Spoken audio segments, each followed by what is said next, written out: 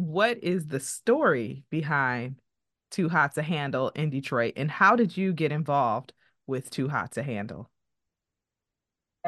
It was a divine appointment by God. I want to say that. Um, I was singing the regular Handel's Messiah with Rackham Choir at the time, and the music director at the time was Suzanne Acton, who's currently conducting the 20th year of Too Hot to Handle. And she put the production together both in Detroit and curated the production for Chicago. And so in 2000, we went to dinner. We were preparing the regular Handel's Messiah, and she was talking about a show. And as she talked about it, I began to realize she was talking about Too Hot to Handle because I had just performed it with Marin Alsop, who created Too Hot to Handle and conceived it with Concordia Orchestra in New York City. And I had the score in my bag. So we're eating at the Marriott right downtown in Detroit, across the street from the big GM building. We're talking, and she says, this show. And I said, are you talking about 200? And she said, yes, I'm talking about 200. I have it. So I pulled it out. I showed it to her. And she said, oh my goodness, I've been trying to get my hands on some sheet music just to see what it is. And so she liked the idea of the show. She looked at the sheet music. So the following year in 2001, she joined myself and Bill Freyer from Chicago, from Old St. Pat's Church, for a performance at Lincoln Center. And they saw the performance. And then she decided that this would be great for Detroit. So in 2002, um, uh, Rackham Symphony Choir decided to produce the show at Little Rock Church. Reverend Holly was the pastor at the church. And Absolutely. we had our first performance. And David Dikier from Detroit Opera, Michigan Opera Theater at the time, was there.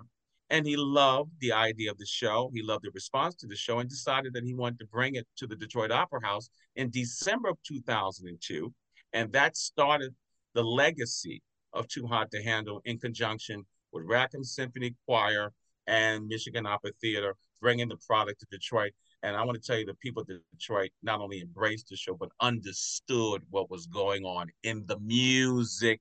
If you want to talk about people understanding music, you're talking about the people in Detroit. You don't bring any nonsense to them. You bring them the truth, and they understood what was going on.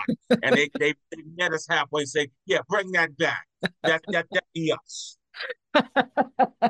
Detroit definitely understands the assignment when it comes to music. We have a rich music culture here, jazz, gospel, classical, very versatile and talented musicians.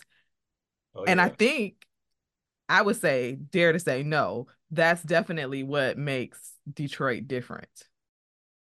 For someone who hasn't experienced Too Hot to Handle, what will they see on the stage? Everything. Everything. Um, the jazz musicians and the crossover musicians, I'm going to put that term in the middle of the mix here, because you have some classical musicians who are great crossover artists in their own right, but you have some jazz musicians who can cross up to the classical. And so what you have is this rhythm section that's going to span bebop and swing. You have this big band section that's going to really put um, a lot of color and swing into the orchestration by Bob Christensen and Gary Anderson. And then you have this orchestra, which is an opera orchestra that really plays the crap out of the score. I mean, they're really great musicians, and not just opera musicians, but they play the score. And so when people come to the show, you're going to hear lots of solos.